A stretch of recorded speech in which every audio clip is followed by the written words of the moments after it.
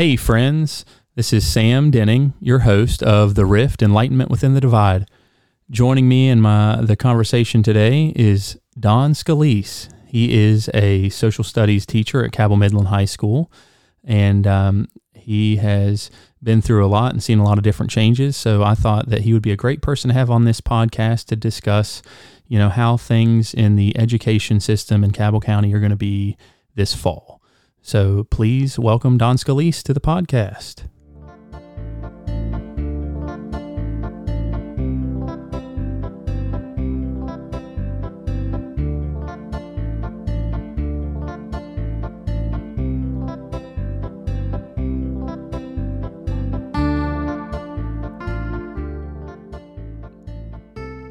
Welcome, Don. Hey, thanks for having me, Sam. I appreciate being here. Yeah, no problem. So, I kind of had asked around. I was looking for people to get on this show to talk about how this pandemic and COVID-19 has specifically affected their lives. And I was asking around, and you were brought to my attention, and you and I had we've known each other from many years ago.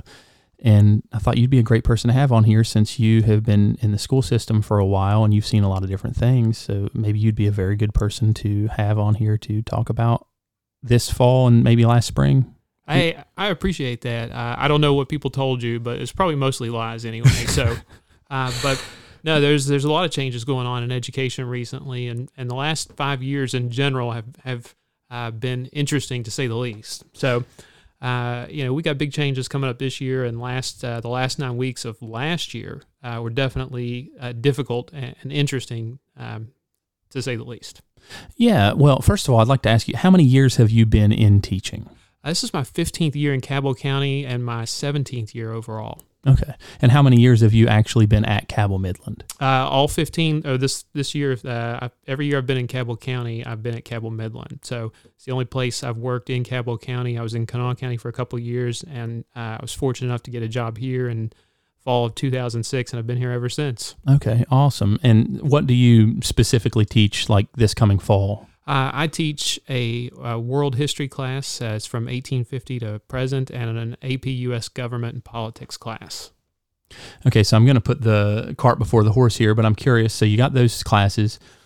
Did you have any idea which direction that this was going to be leaning for teaching in the fall? Like, did you start to prepare for online stuff early on, or were you hopeful, are you just now having to rush and get everything ready for online learning, or did you kind of predict this might happen? Well, there's a lot of things that we've been doing that we're already moving in that direction. Here in Cabell County, we use an online platform called Scalise, which lets not only you update grades and put lesson plans on there, but you can upload documents and different files, audio clips, video clips, things that you use in class that you want kids to have access to if they want to go back and look over it again, or if they lose a paper or an assignment. It's all uploaded on the internet. So, we've been using that for a couple of years now, and so a lot of the work that I put on there anyway, it's already done. There's certain things that I did in the last quarter of last year that were different, like if I wanted to do a lecture that I was going to do in class, the easiest thing would just to be record an audio clip and upload it.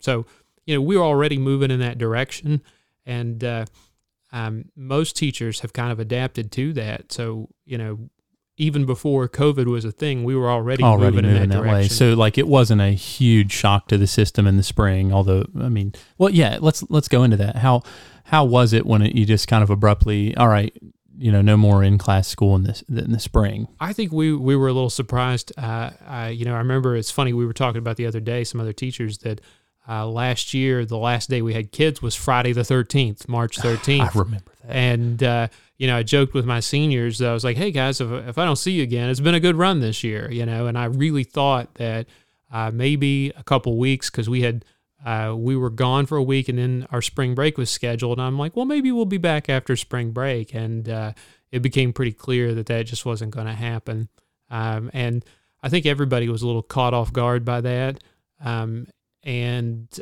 the getting kids to do things remotely can be difficult. There's a lot of challenges involved with that you don't initially think about. Yeah, how do you enforce, so there's so many questions that go into this.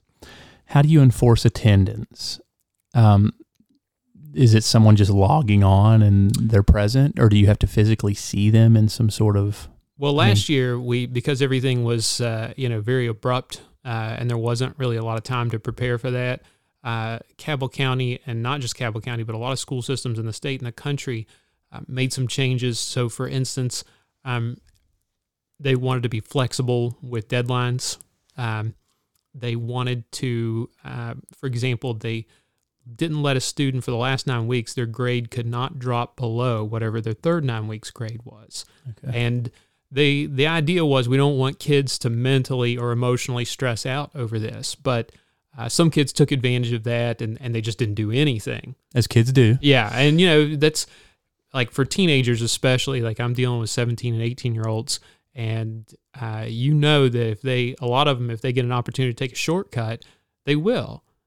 Especially seniors who, that was the last 9 weeks of their senior year, and many of them already been accepted to college. Scholarships are lined up, and they.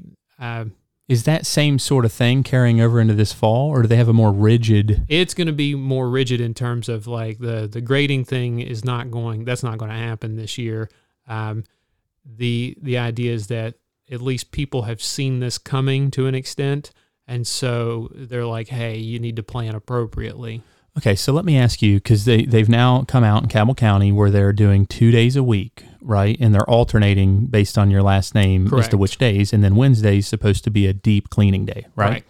Okay, so how those students have standard class, and then they have supplemental things, obviously, right, that are online. Yes. Let's say you were a student that chooses to do fully online, which the last person I did on the podcast, Ryan Stoner, he's having his children do online, although they're much younger than high school age. But do they do live classes, or is everything pre-recorded and just something that they click on and download? Like, do you actually keep track of their attendance, or is it just all on them? Well, here's what they're doing here, and I think a lot of people didn't understand this, and this might cause people to change their mind. If you take the all virtual option, you won't have Cabell County teachers teaching your kids. They're going to do a virtual school program that West Virginia's used for years. So, if you're a high school student and let's say you're taking, AP government, you wouldn't have me for class. You would have some random teacher who already has learning modules and other programs and information set up to teach that class. Yeah, they basically have something they've bought that they're going to put on there and let you. And teachers would still, there's still a teacher connected to it, but it's probably not going to be somebody from Cabell County. Right, okay. Wow, that's interesting. So there's there's probably an inexhaustible amount of questions that deal with this. So there isn't in that certain department, there isn't necessarily an attendance sort of thing. And I hate to keep leaning on this, but basically if they're not passing, they're just not, it's on them. They're obviously not doing it. Here's another thing. How do you do testing? How do you do things like that online and know for sure that it's secure, the person's not cheating, their parents aren't helping them? There's a couple things that we can do. Through the platform I was telling you about, Schoology, you can create tests and quizzes, and it allows you to change options with that. So let's say I want to create a multiple choice test. I can put a time limit on the test as a whole. I can put a time limit on each question. I can create more options on the multiple choice, how many options I want students to have, and I can randomize the order so that, you and your friend can't look at the same set of questions at the same time. Okay, yeah, that's good. So there's ways to reduce that. Obviously, you can't get rid of it. But, I always tell my kids anyways, like last year, I was like, hey, don't try to use your book or your notes. Trust what you know. Because if you try to do that, you're going to have to spend too much time looking things up rather than answering the questions. Yeah, so you can kind of find a sweet spot where they should be able to do it if they've read it. Right. And you don't give them enough time that they can flip through a book and figure it out. Yeah. My wife at Marshall had done several online classes, and they had an interesting thing there for their testing where they would record you on video and make sure, that your picture matched up with your ID and that there wasn't another face on the screen. I thought that was kind of fascinating. Now, I don't know if that was like a computer, like a something where it generated, oh, there's two faces, because obviously, you, Don, don't have the time to sit and watch whether or not someone's face pokes up during everybody's test. I mean, that would take you days. Through the College Board group who does the AP testing, for every AP class now, they have like an online platform. Like if you want to give your kids sample questions from the AP exam or assignments to do, you can put those on there, and it can require that you have a lockdown browser so that it reduces the odds you can't of cheating. Leave that to go on to Google or whatever. Okay. And so we minimize it, and it's like it's a cat and mouse game, really, move and counter move. And kids are, I tease them. I'm like, hey, if you guys put as much time into studying the material as you did trying to work around the system, you'd get an A anyway. Right, and that's a good way to put it. So I'm going to put the ball in your court on this. What do you think the pros of this are and the cons of it are? For online learning, you mean? Yeah, because obviously there's some things about this that you think probably are okay, and there's some things that I'm sure that we would like to hear from your perspective that I like, the social aspect of being in school, that are probably a con. I'd say the pros are this, that it does allow, like if you're self-motivated, if your child is a self-motivated person, and if you have a young kid, like in elementary, the odds are they aren't, but like let's say you got a middle school, high school student who is self-motivated, they can go at their own pace, they can get work done much quicker and much more efficiently. And, some kids prefer that. They can read material, listen to online material, do their work as they see fit. And it teaches them some time management skills. If they get too far behind, they realize it pretty quickly, and they start to have to catch up. The problem is, though, I don't think they're, the kids who are self-motivated like that, I think are the minority of students. Also, it takes away from in-class experience, being around other people who are not only like-minded, but kids who think differently. You benefit from other people and being exposed to their ideas. Also having a teacher in the room, somebody you can instantly ask questions to, and that understands the nuance of your questions, that, you can Google things, but what happens when you get search results that aren't really, trying to answer what you're looking for? So, in that regard, it's kind of a con. And I'm not a huge fan of online classes in general. I think you miss out on something. There's definitely, and research will show this too, that the things that in student achievement, the two things that matter the most, the student's home life, home situation, stability of that, and the teacher in the classroom, those things matter the most. And, they matter more than the material. Almost, you know what I mean? The quality of online instruction, even high quality online instruction, which I think you can do, you need an adult there to monitor children and redirect their attention, because it's easy for a kid to get distracted. There are so many entertainment forums and options for kids online, gaming, Netflix, Amazon Prime. They can talk to their friends, play on social media. They can do a number of things that would distract them. Whereas if they're in a classroom, it's like, here's what we're focused on, and you're going to focus on it. Whereas at home, you're trusting them to do that. A big disadvantage I see also on the online platform is that parents don't always have childcare options at home. They don't always have internet access. And right now we are going to correct this a little bit, but access to devices. Last year I had a senior who emailed me and said, look, I'm not, trying to ditch my responsibilities or my work, but I have two siblings and we have one computer. And so we really have to take turns doing our work. And she was in high school. She had a sibling in middle school and one in elementary school.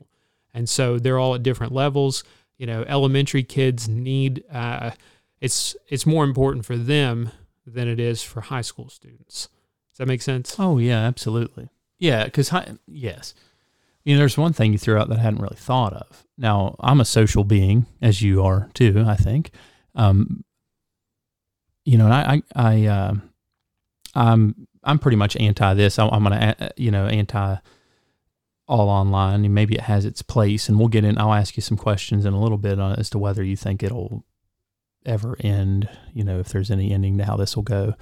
if things will ever get back totally to normal. But I hadn't thought necessarily, this is my personal story. I come from a family that's pretty well off, especially for Huntington standards. My dad's a surgeon in town, and he has been for a long time. So part of what makes me who I am, and for any of you that are listening, I've got a kind of an outgoing personality, but my point with this is that I don't think I'd necessarily have that if I spent my high school years sitting behind a computer in my house where we have everything that we want, and I would be living in a bubble, and I would get out, maybe go to college. Maybe college would still be online based on the way things are right now. And I just foresee that I personally would not be the same person I am today if I grew up in an environment like it is today, if that makes sense. It does, and I think a lot of kids are like that. But I said there are the minority who would benefit and do benefit from this. Yeah, and I hate to cut you off, but like you said too, a lot of the students, the teachers can try to prod things along, but oftentimes there are a lot of classes, and I remember them myself, where you're kind of being educated at the pace of the least common denominator of the class. So I do understand that. It's like, come on, this isn't engaging me enough, isn't engaging. And so those people, I can understand that too. So you've raised a lot of really interesting things to think about. But, do you think that this will kind of, the pandemic and all the stuff with that's going on in schools and, restaurants and all of this social distancing, and do you see that this is going to ever ease up? Do you feel like people are ever going to feel, and I mentioned this on my last podcast, that people are ever going to feel like it's safe enough to go back to normal? I think they will. I think right now, in the midst of it, it's hard to see an end. And that's any type when you're struggling with anything, like whatever situation you're in. Like if you're in physical pain, or you have bad health, or you're sick, or you have financial problems, in the midst of those problems, it seems like it's going to last forever. And I know people are struggling with a lot of different things right now, but eventually it will get back to normal. That as we develop better therapies for this, as we develop vaccines, more effective medications, I think that it will go back to normal. We've dealt with, like you go back to 1918 and the influenza pandemic, which ended up killing more people than World War I. Eventually people got through it, and they don't have nearly the technology to help move beyond that we have today. So we will get back to a normal. I don't think it's always going to be this way. And, we're just normal people talking about this, but if history shows us anything, we do overcome these things. We do tend to persevere through them and find ways to continue existing and not limiting that existence. Yeah, but I also see from the school board fact, and like, let's think of, and you're not a university professor, but let's think about universities too. They may see this as an opportunity to be able to trim some fat. So there is a different element, not just the safety element, but hey, did we save money on payroll last year? Universities, and granted, I can't speak to this too much because I'm not working there, but they have, I think many professors, and a lot of administrators were once university professors themselves. I think they understand the importance of an in-class experience.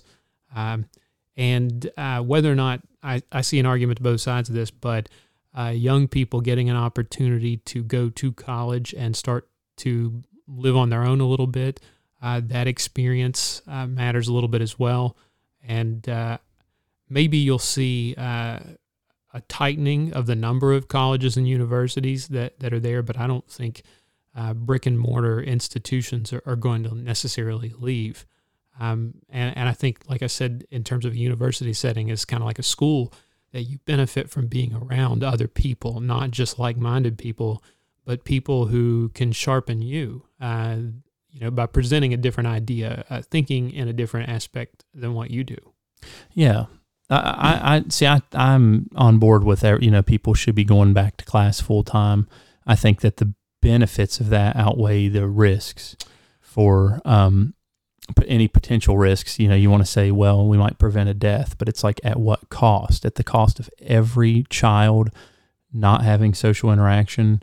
And, what does that do? We don't even know what that does. Because kids have been going to school for decades. I want to push back a little bit on that, because I understand why people are concerned about socialization of their children.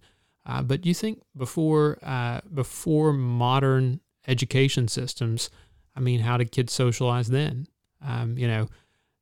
George Washington never went to a public school, and I think he turned out all right.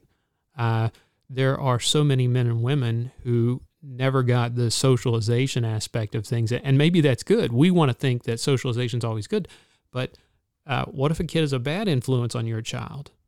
And not to mention, you can still, find ways to get your kids around other human beings that don't involve school. Does that make sense? Yeah. Which is why I find this all fascinating, because you're still able to do that, but you just can't do it at school.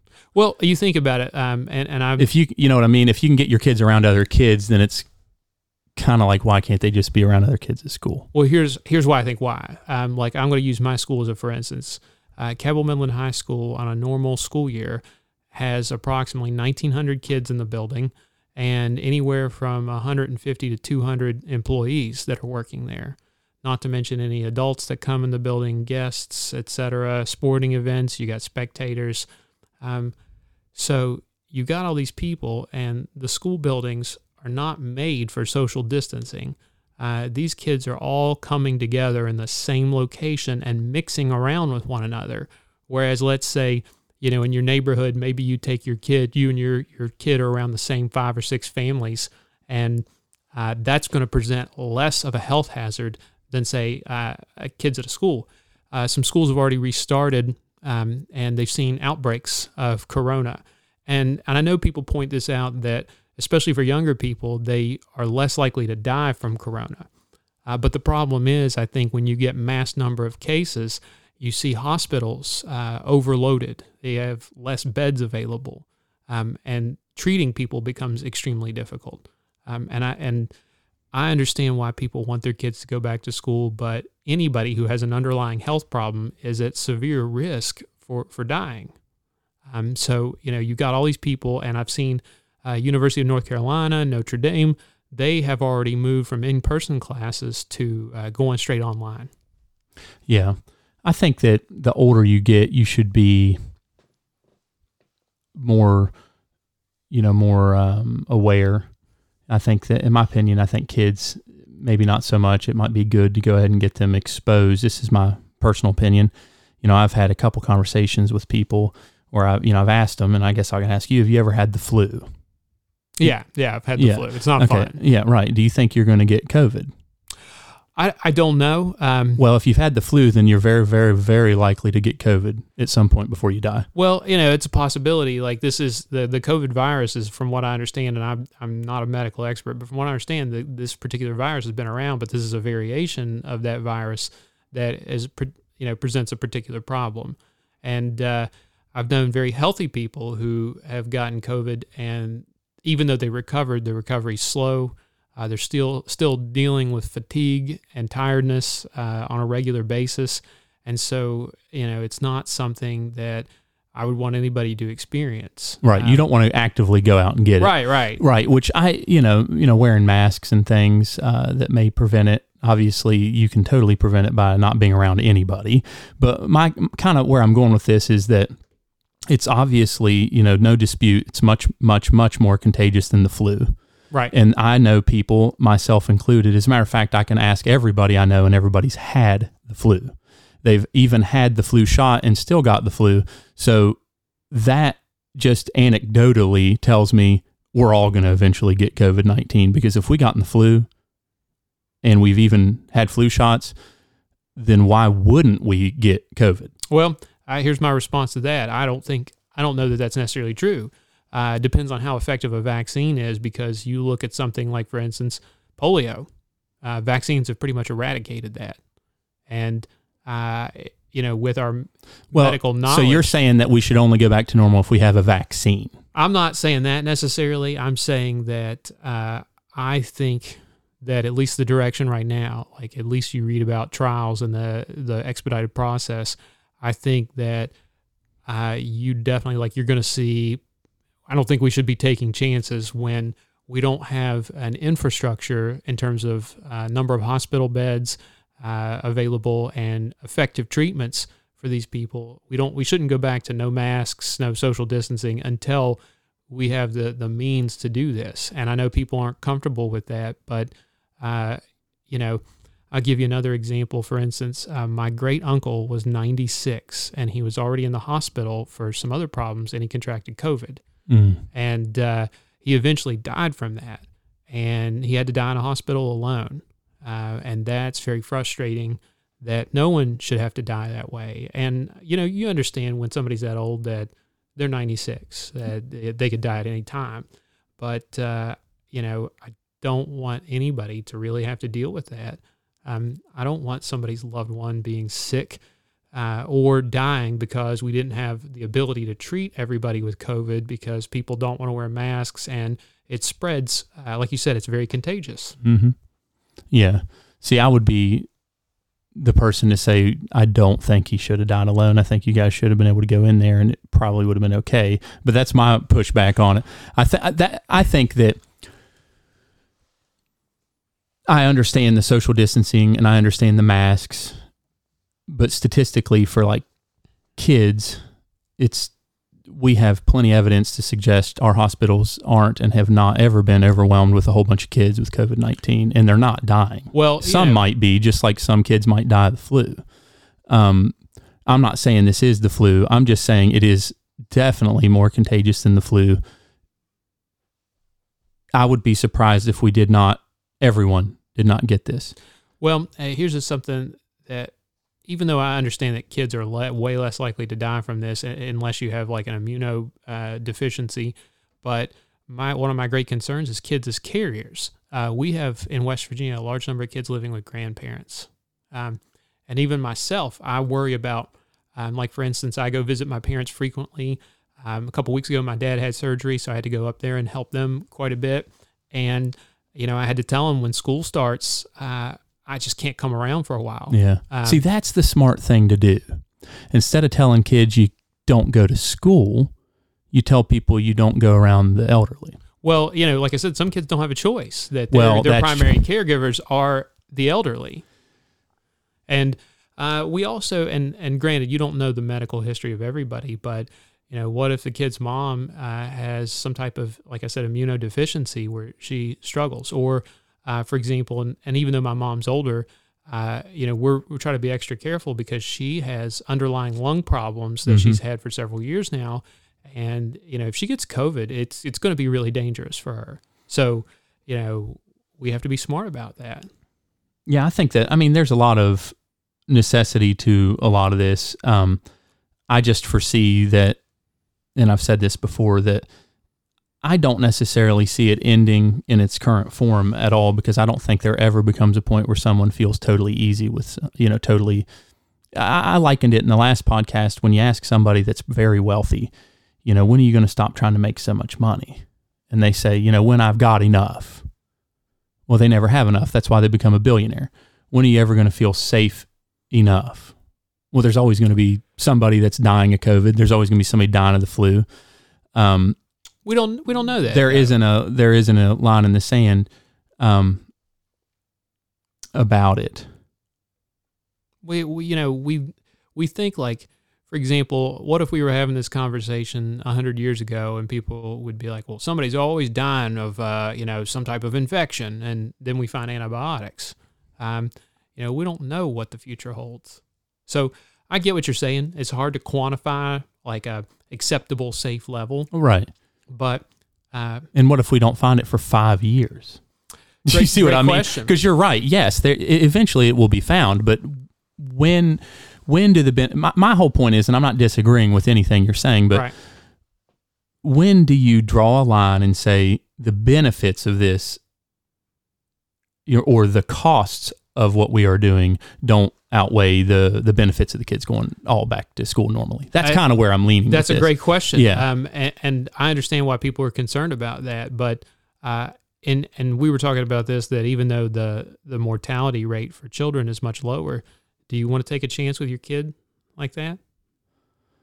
Well, I am. You're a father. Yeah, I'm sending my son back to preschool. And even though that's the case, like, does it make you not even a tiny bit uneasy? I wonder about it. I'm curious about what's going to happen. I don't want to jinx myself. So, that's always a good thing to throw in there, right? I felt like and this is kind of, a little bit comical, but he's going to Fatima, and, we're paying, I don't know, $400 or $500 a month, and, they closed down like everybody else. And we don't really, the kid was 2 last year. He wasn't going there for online education or even in-person education. It was a freaking daycare, basically. And those bills, they kept coming. And you're like, why am I paying? Yeah, so we literally were getting nothing. And then we've had that. For me, it's been more of a financial thought at this point. I'm more worried about paying all this money and him never being able to go and we still having to watch him. But for my wife's sake, it's about to drive us insane having the kids here all the time, and she doesn't work. So am I worried? That would worry me. I'm not overly worried for someone his age at all, to be honest with you. I'm just this is going to sound very shameful, but I'm more worried about, am I paying all this money and then they're going to cancel it again and I'm going to be on the hook for it again and we're still going to have to watch our kid. And look, I'd add this. I understand that parents right now are being put in a bind, not just in terms of financially, but just I need to know that someone responsible is watching my child. And schools, even though education is an important thing in life, I understand that we also are making sure that your kids are safe. And that's, I think, an important function in society. But teachers are dealing with the same issue, I don't have children myself, but I know several people in our building who have young kids, and they are worried about their kids getting sick. They're worried about themselves getting sick and not being able to care for their children. They're dealing with this also, and I get it, parents. I feel like there are no good options. That I can't afford childcare. I can't take my kids to work with me. I can't afford to stay home, and I really sympathize with that. But I will say this: I'm glad I'm not a decision maker on that level. That's these are some tough choices to make. Yeah, I know for us, my wife is here, but it's been very. I've got a 3-year-old that's very, very, very active and a 8-month-old. And I know a lot of people out there can handle it, and she can handle it. But, it's tough to do when you can't take real vacations. You can't do anything. You're stuck in the house all day, every day. And, we're doing a pretty good job. I work, like I was telling you earlier before the thing started, I work. I mow grass. I'm not around anybody unless I want to be, which is never. I don't really want to be around anybody. But I do get the people I'm the most worried about. Like my mother lives in a retirement home up at the Woodlands, and I get worried about that. There's a lot of people up there that I think if they were to get it, it's flipping a coin. And I'm not willing to take that risk. Like I'm much more willing to send my son and think he'll be okay if he gets it. He'll just be immunized, hopefully. Right. And probably be okay. If he's the one kid out of 1 million or whatever that dies, I will feel horrible. And then I'll probably not send my other son ever to school. Know what I'm saying? And I get that. And like I said, at some point you want to go back to normal, but I think as a whole, we don't, our society is not used to inconveniencing ourselves. Right. Not in the least. And that's why you see, like we were talking about earlier before we started, there's a lot of pushback just on people wearing a mask. Yeah. And I'm like, look, that's something small. I don't know like why I said, I'm not going to die on that hill. Yeah.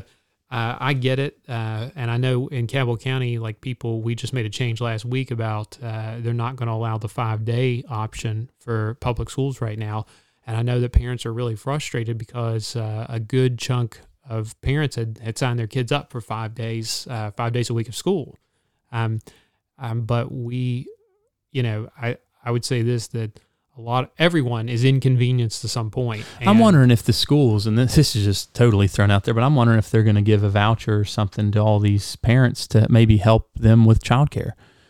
I would say this, the school systems, they don't have the money to do that.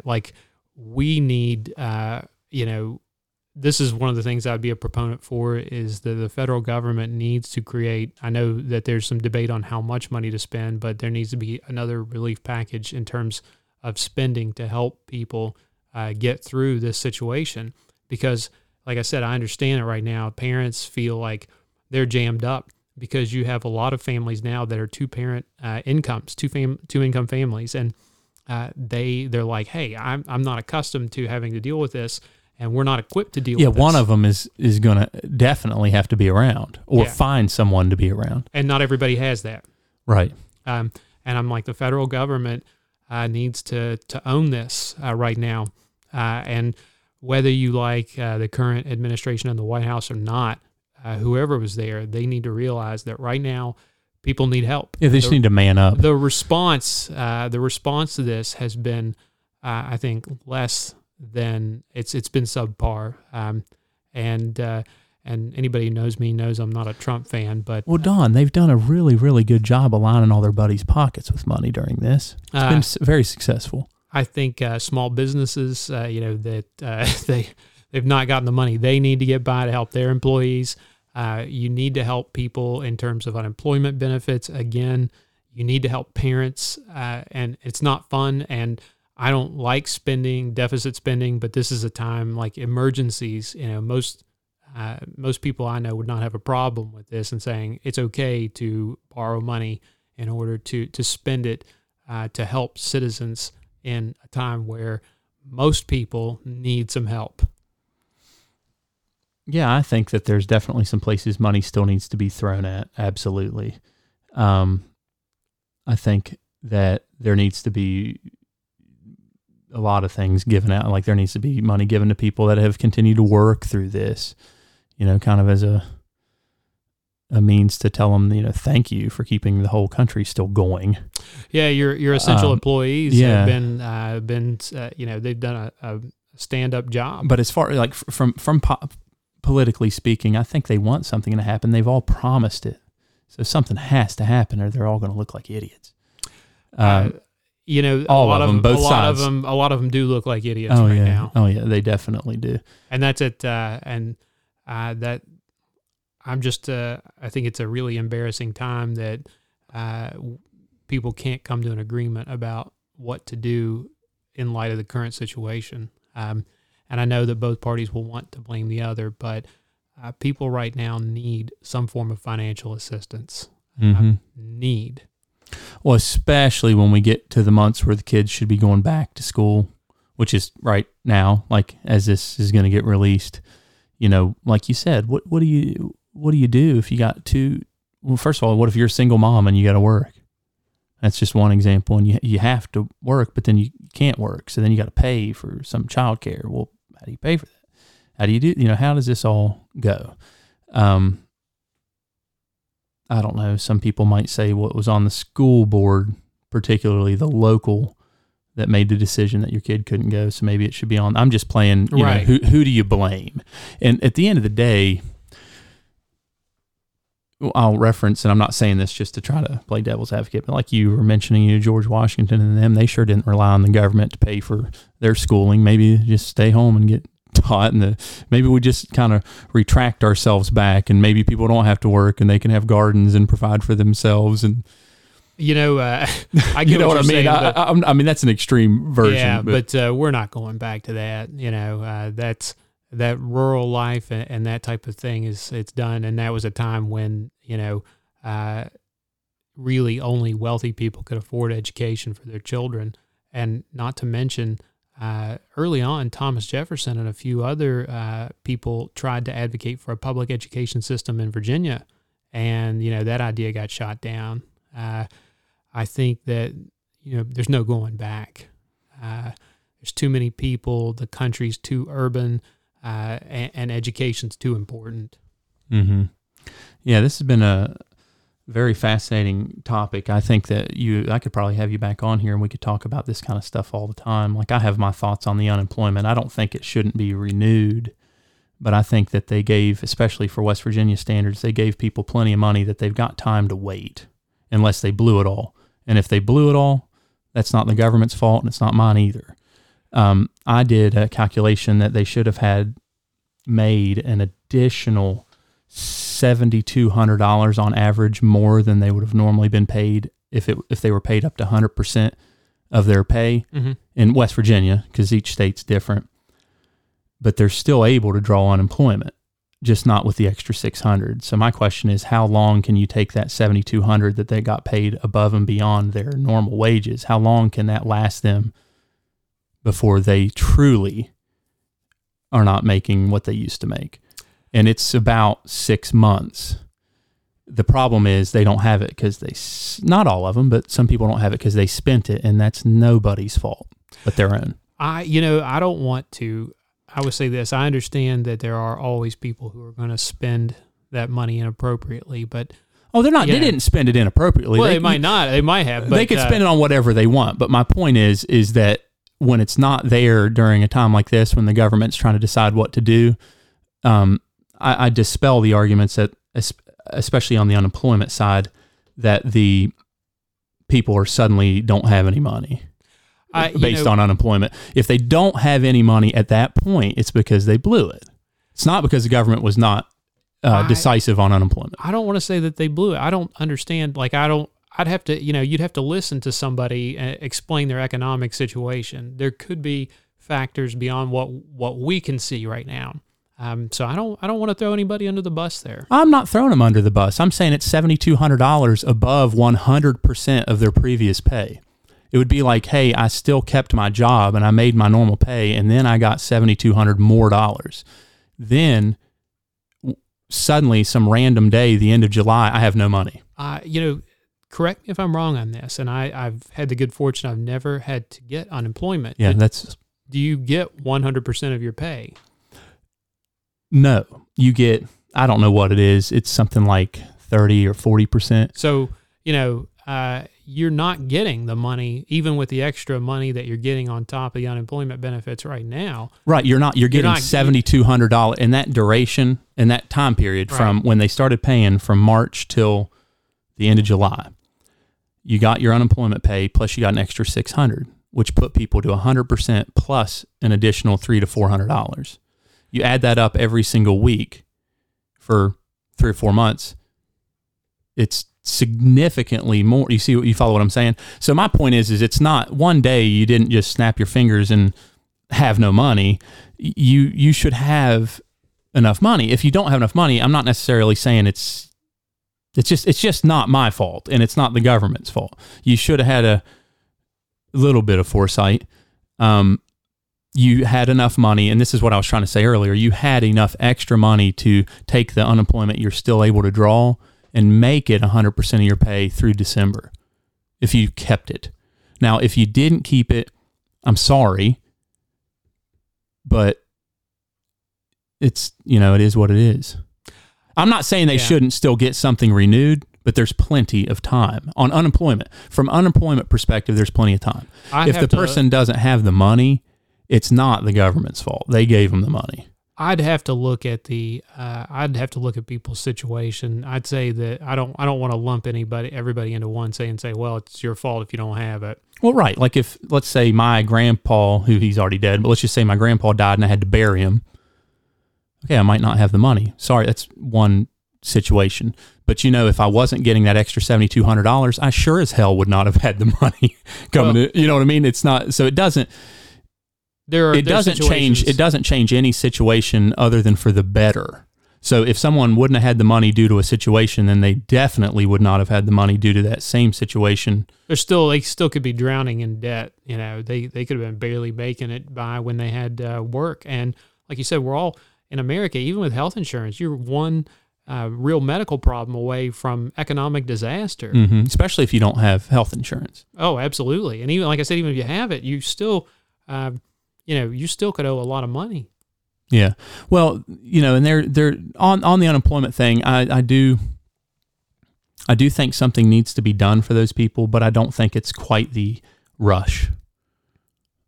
And if it is a rush for people, then they weren't wise with their money, and that's not the government's job to choose whether they were or were not wise.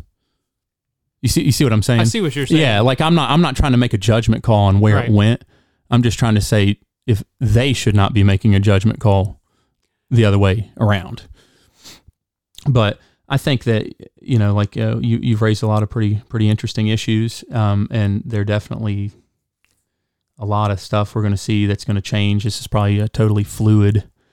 Well, it really is. I mean, there's the possibility Jim Justice here in West Virginia has said he's going to make a final call on September 1st, whether we can still go to school at all. And so there's the possibility that he could just dial it back and say, we're going all online, all virtual, and that's just the way it's going to be. There's other things that could transpire as well. What if there's an uptick in number of new infections? So, there's so many factors at play. And what if there's an outbreak? Know that there's going to be. It's too contagious. Like, I'm not the kind of guy to sit here and deny it's not contagious. It's very contagious. I'm not going to deny it's not deadly. It's deadly. I'm not going to deny wearing a face mask doesn't help. It does. And I've argued with a buddy of mine, and here I am, trying to end this thing, but this is fascinating. He argues up and down the road about shouldn't wear a face mask, and it doesn't do anything because people don't know how to handle a face mask. If they wear it and then they go to pull it off and they grab it the wrong way, they can get the virus on their hands and still get it. And then I look at them and I say, well, if they got the virus on their hands, then it inevitably means that the mask stopped it, right? And he looks at me like, man, I hate you. And I said, that's like saying if I put a trash bag over my body and you hosed me down with a water hose, and then I had to take my hand to pull the trash bag off, my hand got wet. That's like telling me that the trash bag didn't keep my body from getting wet. Well, something else that you kind of put my mind to a little bit, that, we're like at school right now, teachers are already back, and the school has already made a lot of effort to try to make this as safe as possible. We've got labels for things in hallways, different directions to go. There's going to be masks required. There's going to be a deep clean every week. We're going to have for example, they've already put more hand sanitizers with strong, higher alcohol content. Yeah. Higher alcohol content. I'm glad you brought this up because this is an important thing to talk about. Like I said, now if we do the blended learning where kids are there for 2 days a week, it limits the number of kids in the building at any given time. So it literally cuts it in half, right? Because they're doing... Right. They're trying to balance it out so that, I think right now the alphabet is if your kid's last name starts with A through K, you're going to be going on Monday, Tuesday, and, L through Z, it's going to be on Thursday, Friday. And, like I said, when we do that, they're spacing kids out. They're limiting the amount of time in the mornings. Like, for example, kids usually, when they get to our school, they can kind of mingle together for 20, 30 minutes before class starts. And so they can eat breakfast and hang out and chill in the hallway. Yeah. And that's going to, that's going to stop right there. We're doing temperature checks every morning. Every homeroom teacher is going to have a thermometer. You have to log that. I have to log my own temperature when I come to school. And so it's we're trying to minimize, like you said, we can't make it it's not going to be 100% safe, but we're doing everything we can to minimize that. And God love them, our custodians have been working overtime trying to. They're probably like, God, I hate this. Well, not just cleaning, but trying to arrange desks and lunch rooms and find ways to get kids where they're limited in is how close they can get. Our administrators have been trying to rack their brains to comply with, guidelines that they get. And sometimes they don't have a choice in what's going on. Somebody from the state will tell counties, you got to do X, Y, and Z, make it work. And they're working as hard as they can. So we're trying to make it work the best we can. My last conversation I had with Ryan Stoner on here when we were talking about pandemic parenting, I thought he was a little bit crazy. He made the decision to go ahead and send his kids to school virtually, 100%. Right. And I kind of pushed back a little bit on that, but like I said before, I'm conservative, but I'm not stupid, But I see that if you want certainty, that's probably the way to go. And this is somewhat changing the subject from what you were talking about, the guys cleaning everything, but all it's going to take is an outbreak or somebody getting it, which they're inevitably it's going to happen, and then things will get slowed down. They'll probably send you back home. It may be a good idea if you're looking for if you're able to, like you and I've talked about, some people's family situations, that's obviously not the first thing they're going to choose is to do virtual learning because it's not possible for them. But since you're already in Cabell County, they're already making you do partial virtual learning. It's kind of doesn't matter. But, it may be for this semester a good choice. At first I thought it was crazy, but maybe a good choice just send my kid totally virtually to just cut out the moving them here, bringing them back, having all this stuff go on because there's so many unknowns, Right. I don't think that's too crazy. I don't, and I don't have children, but I don't fault anybody for what they want to do with their kids. Yeah, and I wasn't faulting them. I just thought, I wouldn't do that because I hadn't had to think about it. Well, there's a lot of that, believe it or not, there's a lot of that goes on, like if you take a look, and I know social media can be kind of a cesspool sometimes, but people want to shame other people, like, how could you send your kids to school? How could you keep your kids at home? And, nobody, you don't, Well, people, not only does it definitely, like I'm not going to deny, it definitely keeps your kid safer from exposure, okay?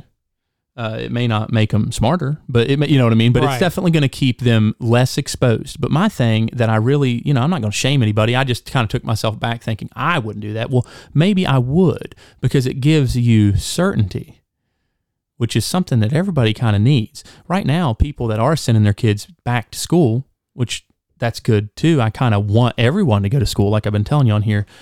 But that's a little bit of an uncertain sort of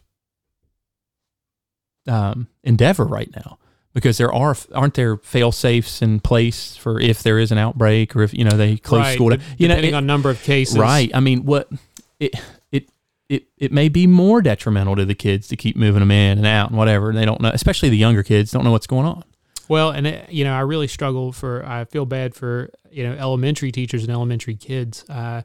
Middle school and high school kids are more adaptable. They're older. They can function if they have to function at home better and they can't always make excuses. Whereas young kids, they really do need their teachers as much as possible. And, parents found out last year too, that trying to work with young kids at home can be extremely frustrating for the parent and for the child. So, like you said, you're trading, nobody's going to try to convince you that online education is as good as in person. But you get a higher degree of certainty that my kid is, and there's no guarantees in life, but they're a lot less likely to contract any type of disease if they're home, like I said, I wouldn't fault people no matter what. You're trying to figure out what's the best thing to do for my child. Yeah, absolutely. Well, on that note, we've been pretty long. I try to keep these 30 minutes. We've pushed 53 minutes, Don. You're a great guy. I'm going to have you on here for some other topips sometime in the future. Anytime. Love to come back. I appreciate you having me. Yeah. Hey, Don, thanks for this conversation. And you have been very enlightening. So that's the whole point of this. And I appreciate it, man. Take it easy. All right. Thank you.